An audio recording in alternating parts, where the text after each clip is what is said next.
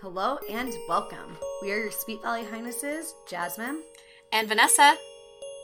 Today we will be discussing book number 23, Say Goodbye, originally published September 1st, 1985.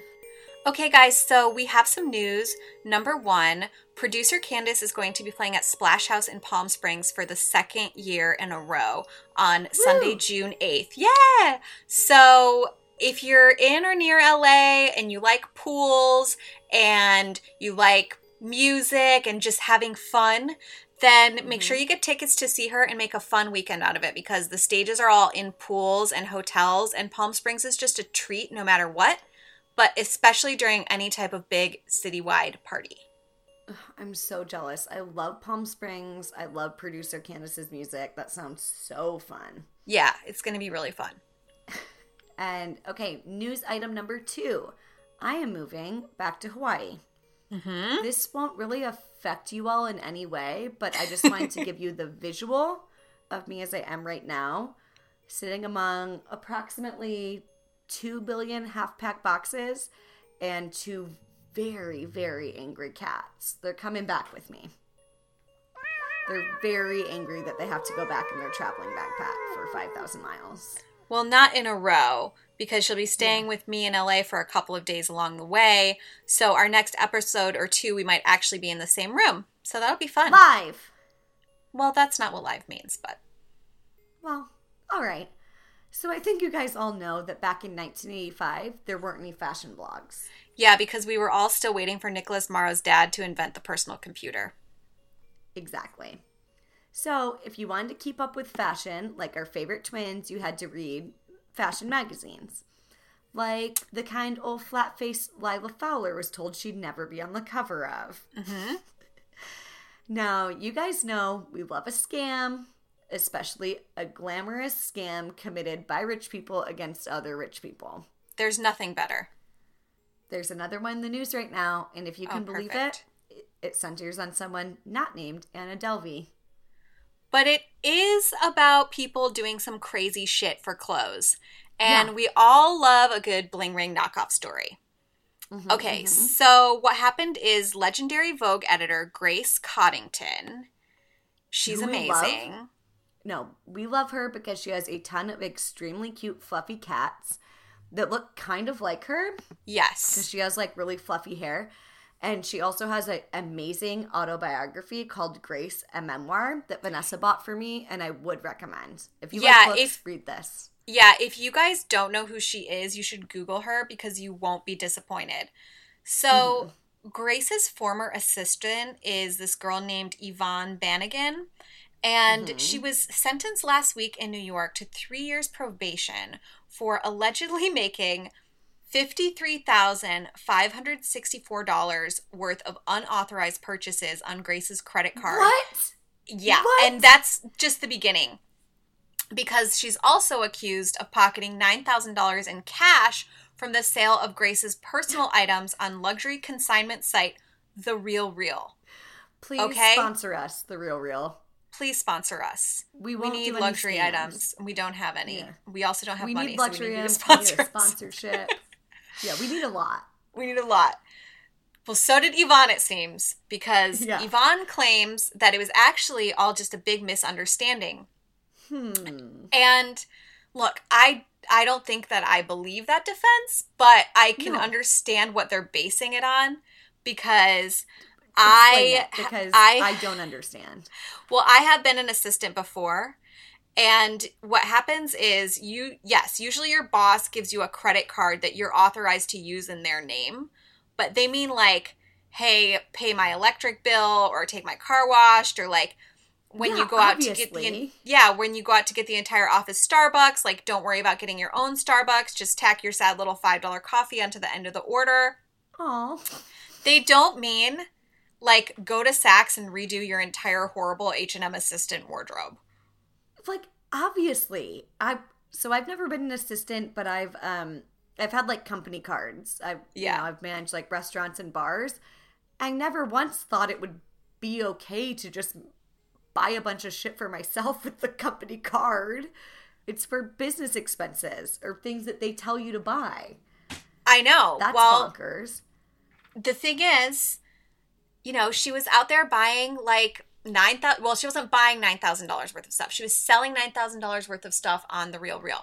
And wait, I have a question. Go ahead. What's your question? Do you think that she advertised it as like Grace Coddington's like personal effects? I mean, I would be really curious because I feel like that would be such a selling point. I would buy the shit out of Grace Coddington's like old jacket. Yeah, I think a lot of people would. And on The RealReal, these are people selling like Fendi, Chanel, Gucci bags. Yeah. It's not like those things are cheap. I mean, $9,000, that's probably like one item on The RealReal. Oh, I didn't think of it that way because I was going to say I think it's crazy that she only got 3 months probation when she grifted almost $60,000 or over $60,000. But that's what I'm saying. It might not have actually been that many items. That's probably like why she got such a lenient sentence.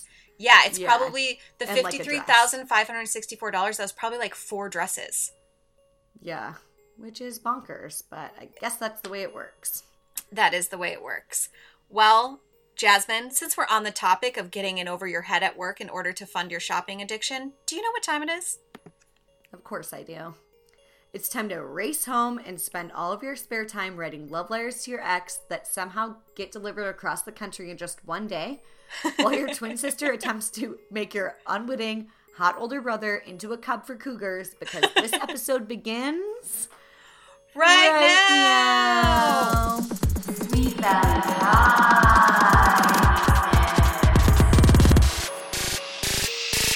The A-plot for Say Goodbye is something that has excited me for the last 2 months, and I'm not joking. It is the wondrous, amazing, happy time story of toxic masculinity Todd moving away to Vermont and Liz having the sads over it and exhibiting truly disturbing codependency issues before, during, and after his move.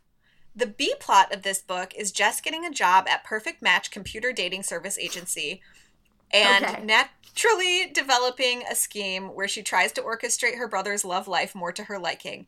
It's as weird as it sounds, and that's the real name of the place.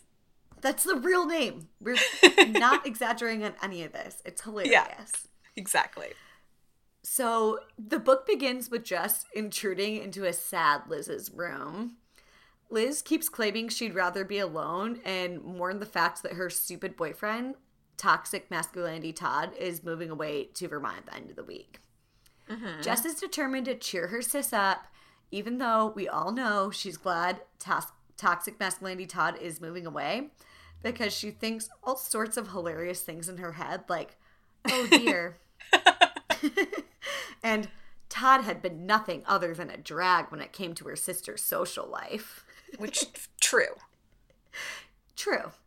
But, like all good manipulators, she keeps those thoughts private while she comes up with a good scheme. Mm-hmm. We get the info that that Enid has been, quote, like a sister to Todd since when? Yeah, that really came out of nowhere. Like, in Crash Landing, Todd refers to her as one of the most decent girls. It's not how I would describe my sister. That's right. Anyway, Enid the Drip is throwing him a goodbye party at the beach disco named Beach Disco. I thought these chapters were pretty boring because we already knew most of this information from the last book. And then there's also a lot of retreading of memories Todd and Liz shared from other books prior to even book 22. So it gets a little tiring. Ugh. Yeah, it was pretty boring. It's like a flashback episode on like a 2000 sitcom. Like, we've already seen all of this. You guys clip just show. didn't want to film again. Yeah, a clip show. It felt like even this early on in the book, the ghostwriter was trying to like hit their page count. It definitely like leaning very heavily on like the synopsis document I'm sure Francine Pascal had sent out. It's like, I'll just retype these things that have already been written. Yes. Gotta get that word count. Yeah, the only thing worth mentioning is that Jess is caught by her parents for having cheated nearly $100, or charged, not cheated, nearly $100 on her parents' store account at Lisette's. Which, side note, why do they have a store account at Lisette's? Who's buying all these clothes? Who set that up? Was that Alice? Was that Ned? It was probably Ned. It was probably Ned for his mistress. So Jess reveals that Lila Fowler made her do it, proving our theory that Lila is an agent of chaos in Jess's life. So now Jess is on the hook to her parents for the money. Also, yeah, worst dad ever. Ned starts like negging Jess by sarcastically calling her a clever girl and saying that he didn't think she realized that he works. Like when she's interned for him at the law firm. She's been his intern at the law firm. He's such a D-bag.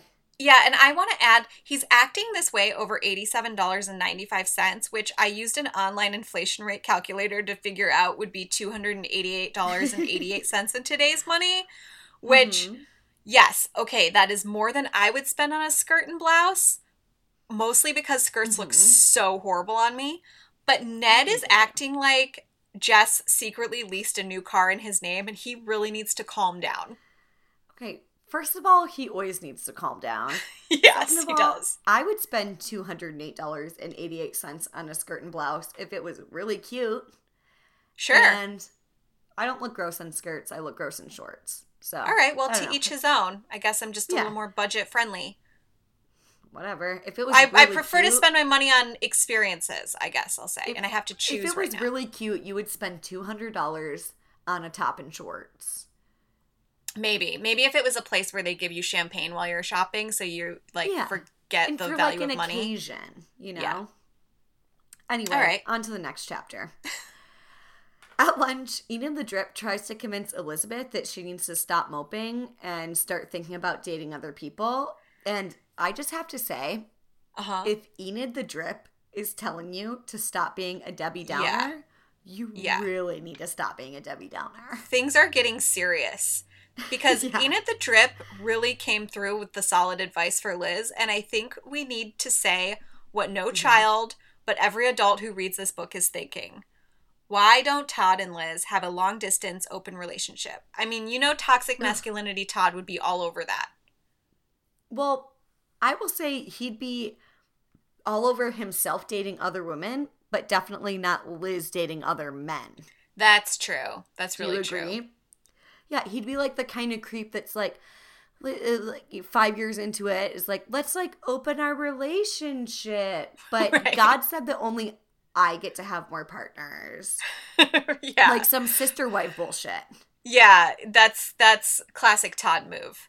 Well, back in the B plot, Jess announces to Stephen as they hang by their pool that in order to pay her parents back, she's gotten a job working as a part-time receptionist at Perfect Match Computer Dating Agency. Amazing. But no, not computers anymore, not in Sweet Valley. Yes, because it's 1985 and another person in Sweet Valley has procured a computer. So it's happening. Wait. You forgot to mention the really disturbing secret subplot touched on in this part of the book. It's really barf. disturbing. I need you to say it. It's so gross. Well, yeah, like we said, there's this disturbing segment where Jess is in a bathing suit by the pool and checks out her brother and thinks about how good looking he is. Jasmine just said barf. Our notes in the book say barf. There's no other word to describe this scene except barf. The Wakefields are just a barf family, honestly. Jess leaves this scene determined to set her hottie bro up with someone using the Perfect Match computer. Again, pretty sure that's not how a computer works, but what do I know? I can barely work my iPhone. I also am not like super tech savvy. I regularly somehow download viruses on my MacBook Pro. What? How? They're virus proof. That's what I thought. That's why I started downloading stuff off of like Pirates Bay. Okay, there you go. Well, my friend's husband, who always fixes my computer, is so sick of my shit that I've like stopped downloading stuff. I'm not tech savvy at all, clearly. Mm-hmm. I'm just saying, I'm telling you that is not how a computer works. And if I know that, again, it's like an alcoholic telling you to stop drinking, you know? Yeah, we're both technologically deficient, and we can confirm that that's not how computers work. Ever. So then we're back in another conversation with someone trying to convince Liz to leave Todd. This time it's hot brother Stephen. Yes. And we discover that all of the photos hanging in her room have Todd in them, which is just a hilarious detail. Yeah, I'm like, what about Enid the Drip? Where is she in any of these photos? Poor Enid. I felt bad for her. She's standing just out of frame in each one, I'm sure. They're just Yeah. like, oh, just like Enid, a little more to the left. Little more Like, to the left, little more to the like left. one She more falls step. off a cliff. One more. When she falls off a plane.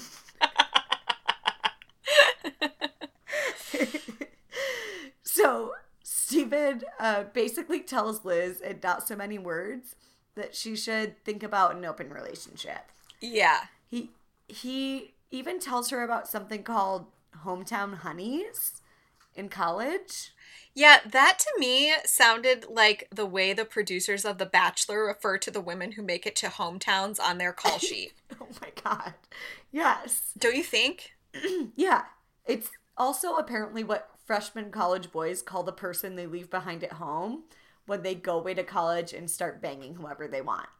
But Liz is determined to be a square and stay exclusive with Todd. Ugh, so boring. I know. Well, next up, Jess spends some time alone in the Perfect Match computer dating service office, swiveling around in her swivel desk chair, doodling in her Elle Woods-esque heart-shaped notebook, and feeling like a glamorous career woman. These things are really in the book. Vanessa is not exaggerating. No, I'm really not, so actually. Funny. Yeah. In the text. They are in there. And these are the types of things that make me laugh when I read Sweet Valley High books. I mean, it's no wonder we loved them when we were younger because, you know, when these girls do go to work, it's basically an 8-year-old's idea of what having a job would be like. Yeah, except I still want a heart-shaped desk chair. Oh, me too. If anybody knows where to get one, please slide into my DMs and let me know. Yeah, please.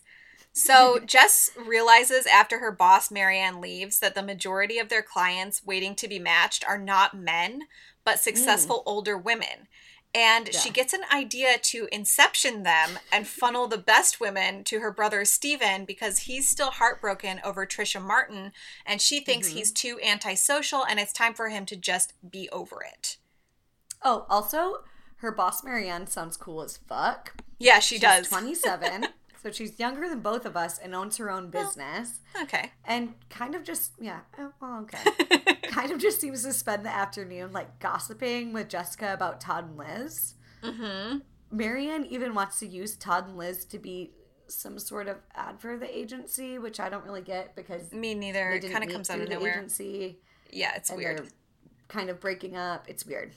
Yeah. But, I mean, Jess kiboshes the idea anyway because they're too... boring and sensible and thoughtful. Heavy eye roll because they're actually none of those things. Right. But then Jess gets the idea to also set up Liz with Nicholas Morrow because he's always had a crush on Liz. And now with Todd out of the picture, Jess can finally have her shot at being the sister of someone dating a millionaire's son.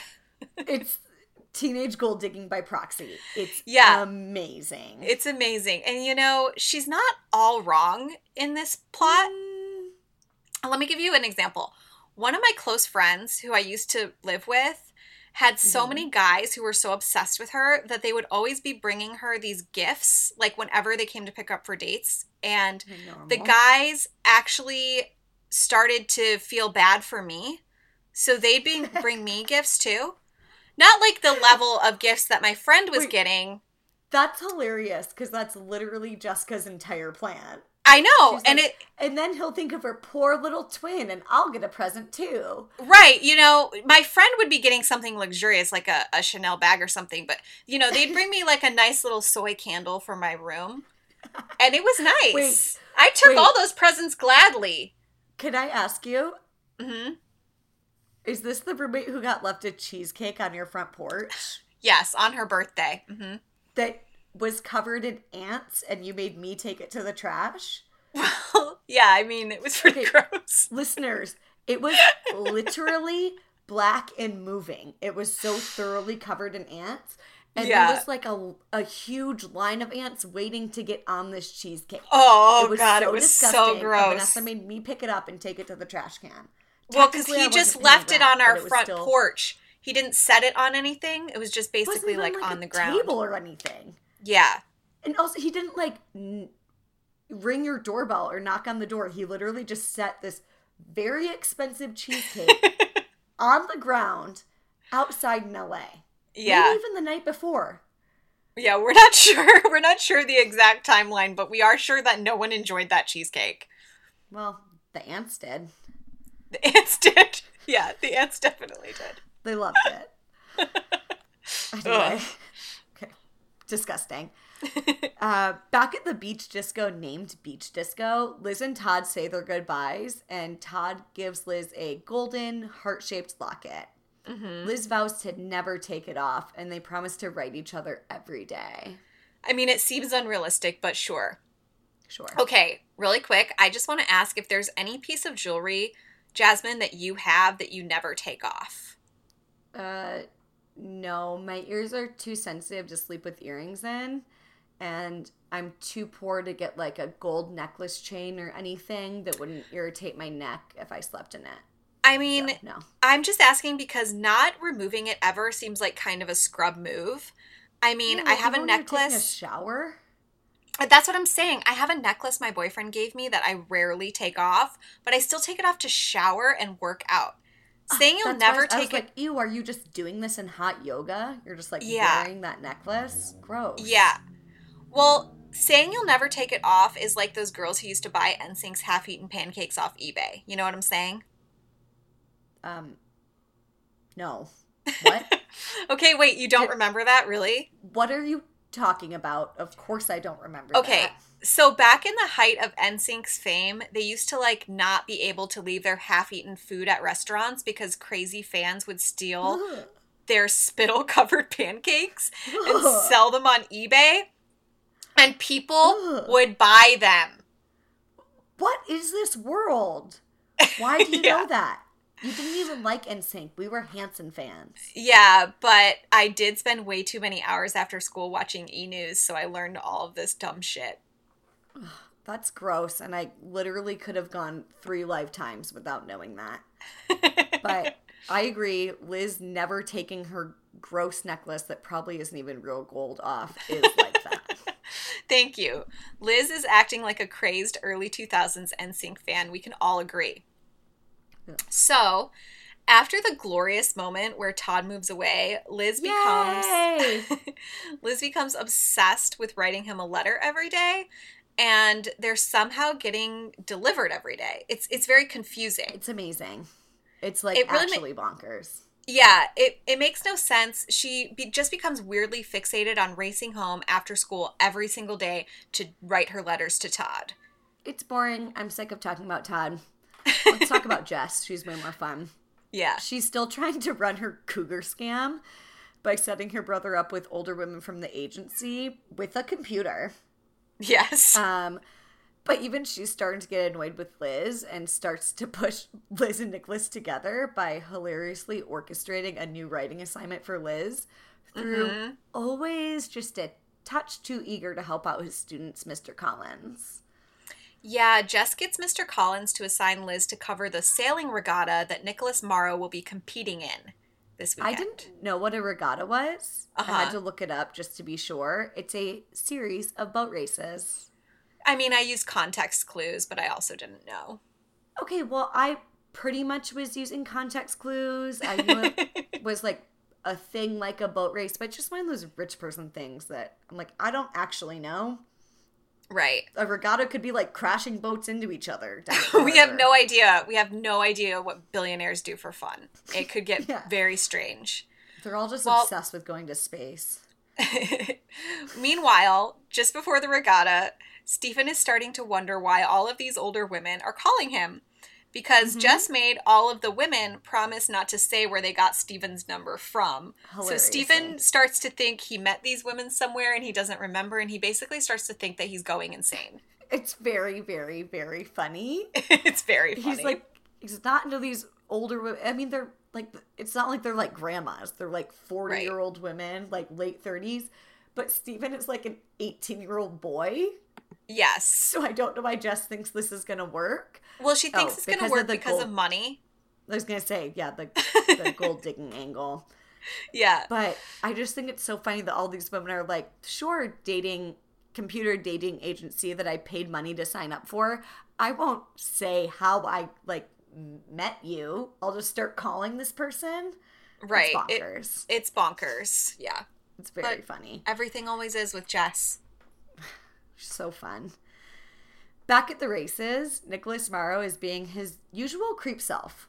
Yeah, wait, pause. Let's talk about what a creep Nicholas Morrow is. Yes, let's. He's at least 18, a successful entrepreneur. He does stuff like wins sailing regattas on the weekends. So why is he into a high school girl? It's not like, oh, we're like, we grew up together. She's a few years younger. We're like dating. No, he like doesn't even know Liz and he's obsessed with her. It's truly bonkers. Yeah, it's pretty weird. Like this whole time since book number 14, Deceptions. 9 books ago. Yeah, he was just pretending to be okay with being just friends with Liz. Ugh. But has secretly been in love with her this whole time. He is no better than beta cuck Winston Egbert at this point. I don't care how tall and rich he is. He's acting like being a woman's friend is a punishment somehow. It's fucking lame. And let's not forget that Nicholas tells Liz the secret name of his boat is My Favorite Twin as he makes very intense eye contact with her. Ew, and I would just like to say, goodbye, creep. Goodbye. I hate it. That would be enough for me to just like not answer the phone when he called again. Right, or, me too. Like if I did answer, since they have caller ID, I'd just pretend to be my twin. Like, she's not home right now.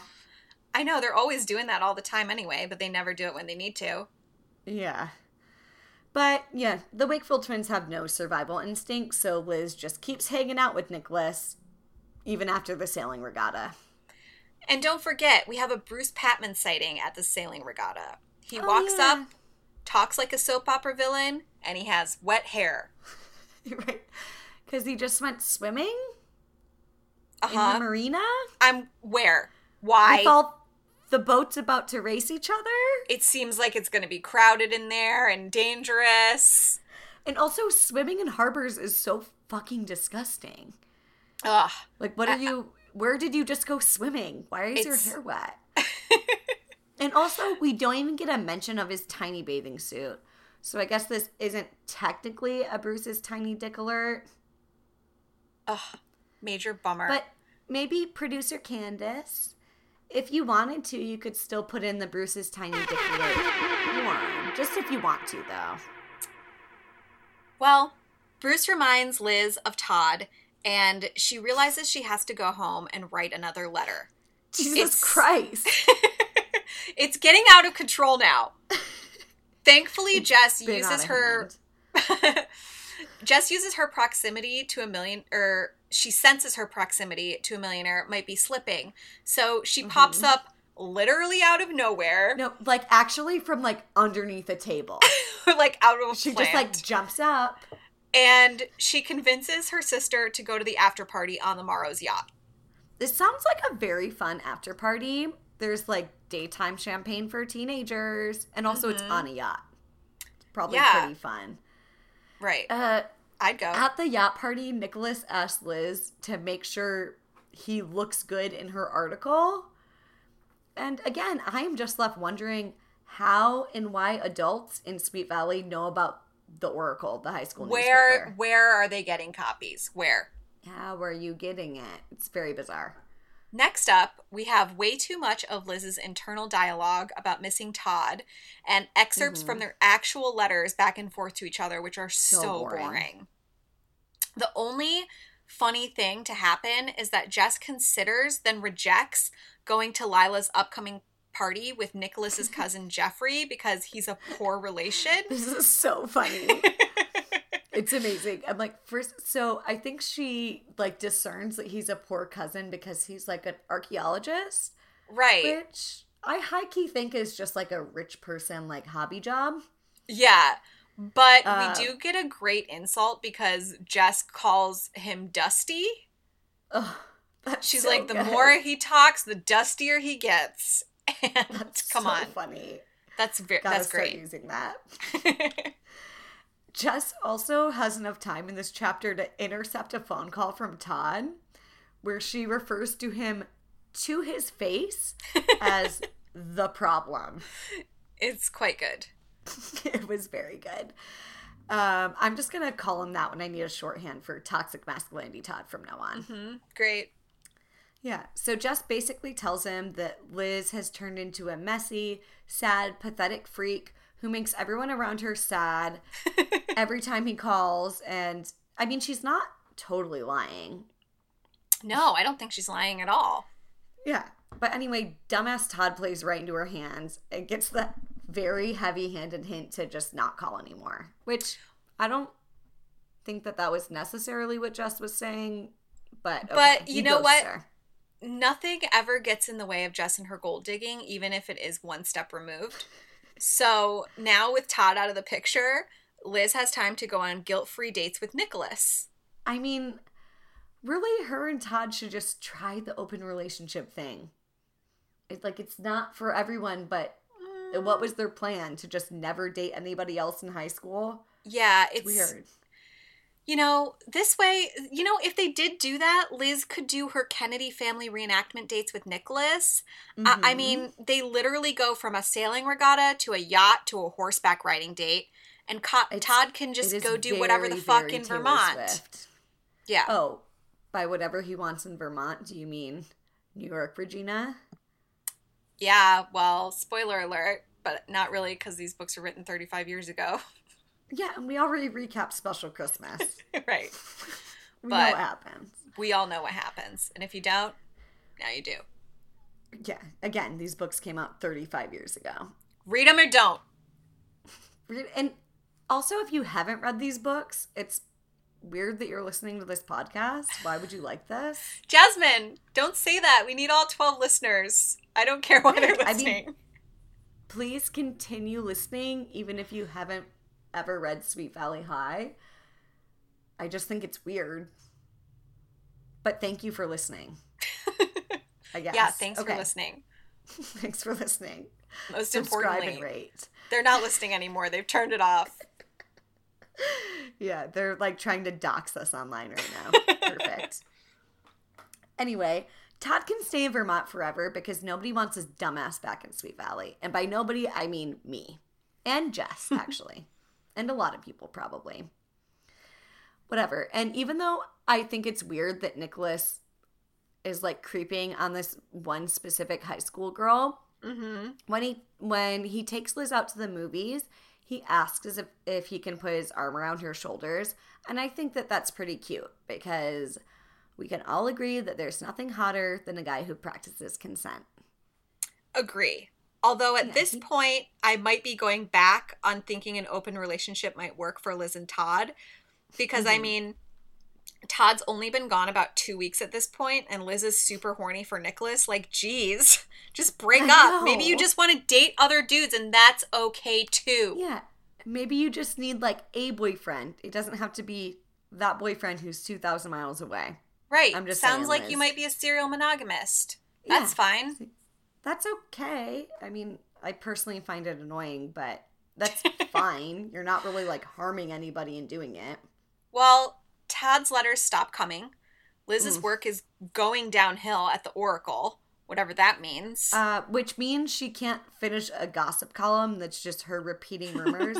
She's already heard about other people. Right. So we're clear. Exactly. That's what she does at the Oracle. And now it's time for Lila Fowler's party, which Steven is going to because she personally called Steven and told him she needed college-age dudes at this party. Which is hilarious. And also, there is no mention of Drake Howard, her extremely questionable college-age boyfriend that we learned of in the last book and have never heard of before or since. Yes, and before that happens, one of the funniest things in the book does. Let's not forget. Oh, right. Yes, this is amazing. A visit to the Wakefield's front door from a character who is now suddenly called Jody McGuire after having been referred to as Jordan McGuire for the entirety of the book previous to this scene. I don't get why Liz lets this woman into their house. Uh-huh. If some weirdo showed up at home and asked for our brother, I'd be like, sorry, lady, wrong house. Yeah, this Also- woman has loose cannon written all over her. Yeah. And Stephen is supremely confused as to how this older woman dressed in head-to-toe leather with long nails, whom Elizabeth isn't sure if she has a foreign accent or a toothache. I mean, I love that character description. Like, that's one of my favorites, like, thus far. It's pretty amazing. Yeah. And Stephen doesn't even know who this woman is. I don't get what Jess's plan was. What was the plan? She was just sending this stranger to their house and being like, ask for Stephen. Yes. That's so weird. Well, also, wait, yes, I have go to ahead. say this. Jordan/Jody, like, lights a cigarette and then just throws the lit match on their patio, which I think is amazing. It was magnifique. So then Jordan/Jody breaks the news to Stephen that they've been set up by Perfect Match computer dating service agency just as Jess arrives home, and they all know who to blame for all of these random cougars trying to turn Stephen into their cub for the last 2 weeks. It's amazing. Jordan/Jody leaves unsatisfied and returns 25 years later as friend of the New York housewives, Barb. I don't think that's true. Well, it's true in my crossover fanfic of this book and Real Housewives of New York, which is basically just this episode of this podcast. I actually would read the hell out of that. So if you ever want to, like, start writing that, I bet you probably a lot of our listeners would like that too. Well, If maybe. you like this trash, you probably like Bravo too. Exactly. So over at old flat-faced Lila Fowler's party, Liz shows up with Nicholas. But you're skipping over some really good stuff, like when Lila tells Jess she doesn't know what the theme should be, but that her cousin just had a hospital-themed party after getting out her appendix. And Jess doesn't like that idea because she assumes she'd have to dress as a thermometer. She's so bad at costumes.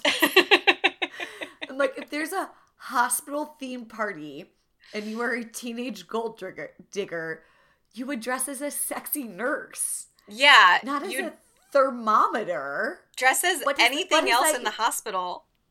Like, what is that costume? Just never forget green trash bag elf costume. She's bad at costumes.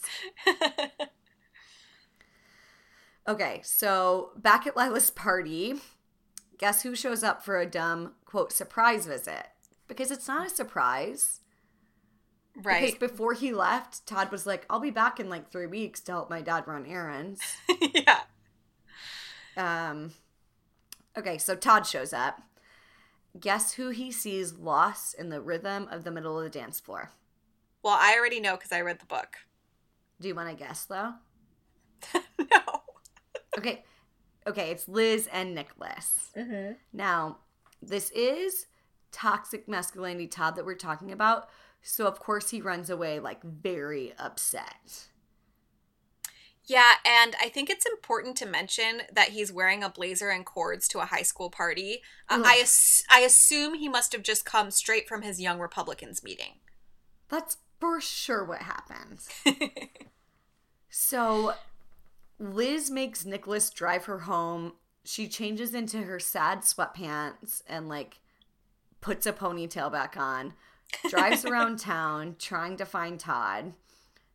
She eventually finds him. They have a heart-to-heart and decide to break up but always love each other. It's fucking So stupid. they do essentially decide to have a don't ask, don't tell style open relationship, but this is 1985, so nobody knew what to call it or even knew about that stuff back then. I'm assuming. I don't know. I wasn't born Least of all these nerds.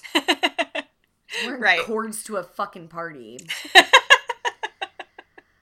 And, also, let us not forget that for no reason other than she can't go to a party alone, and I guess her brother date was busy, Jess uses the computer dating service to find herself a date / pretty much just a ride for the evening. Yes. That's right. He's a real serial killer type named Spence Millgate. It's a no thank you from me based on name alone. Yeah. Okay. So this guy lies on his computer dating application and then spends the entire evening talking about how he wants to be a mortician and how fun embalming body sounds. And Like, Jasmine what? now is not joking. This is really in the book. This ghostwriter, I don't know who they are. They are a troll, and I love it. I love it. Oh, one more thing. On the way to the party, Steven stops to help a woman whose car has a flat tire. Mm-hmm. It is Kara Walker, and the two of them bond over her parents' divorce and arrive at the party together. It's very convoluted, as it always is at the end of these books. Yes, and Dare poster child Betsy Martin, older sister of Trisha Martin, who was Steven's girlfriend who died of leukemia back in book number 15, Promises, has somehow scored an invite to this party. Yeah, like Jess runs into Betsy and is surprised in her head that Betsy's new dress doesn't look like trash, which was a funny little side note. Yep, and like always, the plot for the next book is hastily set up when Betsy sees Kara and Steven dancing and enjoying themselves at the party and flips her shit out on both of them in front of everyone, making Steven feel guilty just for enjoying life. Yeah, and so Jess, being like the actual only ride or die in this family, Right. is angry with Miller Point car threesome Betsy and thinks, once a trash bag, always a trash bag. That's Unless, right. of course, I need to turn you into my elf costume, because then you're my elf costume. No, I'm kidding. But she does vow to set Betsy straight once and for all. So That's right. the most important thing is I'm just so happy that toxic masculinity Todd is gone forever. Whee! Maybe more harp music here, producer Candace. Whee!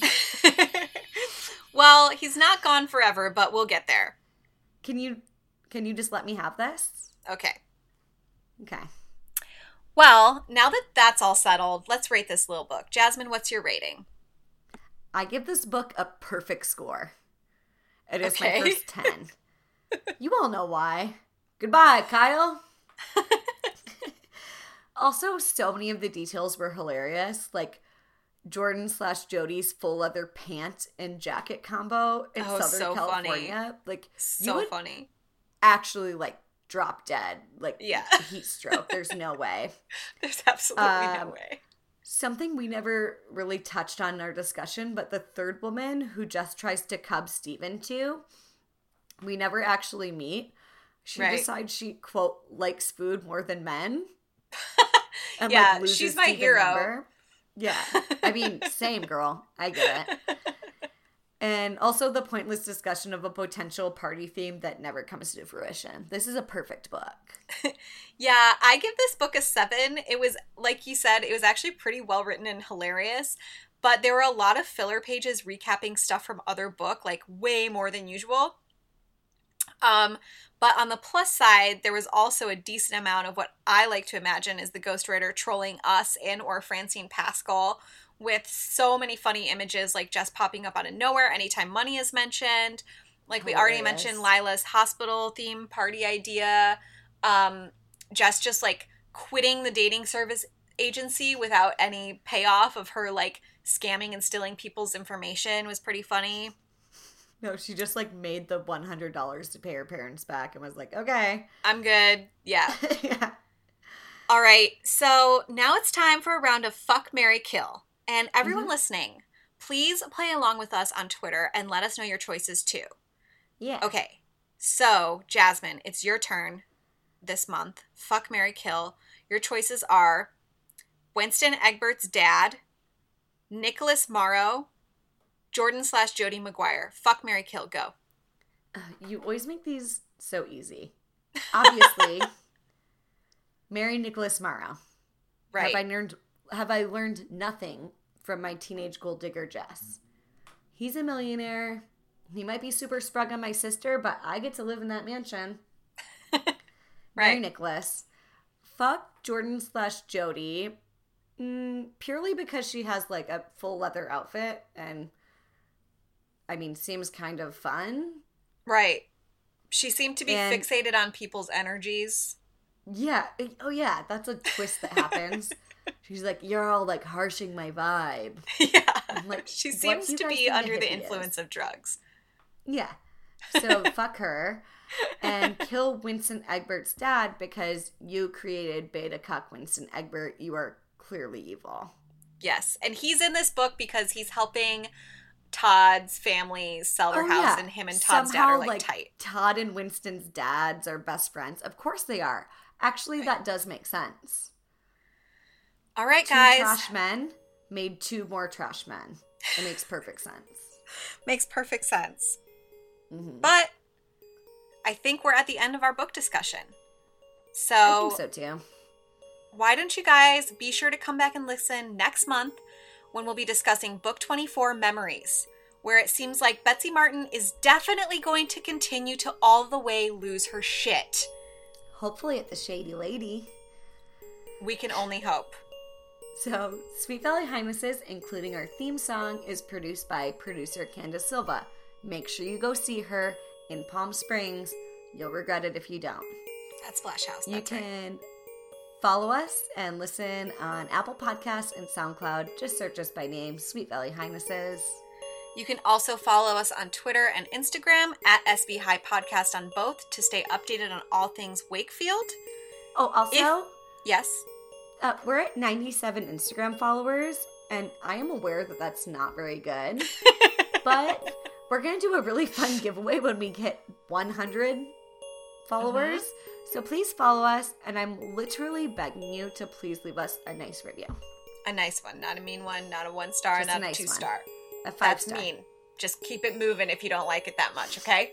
Just don't listen. Nobody cares. Don't listen. There are links to all of those things on our website, sweetvalleypodcast.com.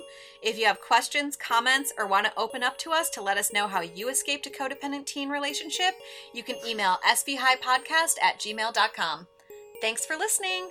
Bye. Bye. Sweet Valley High.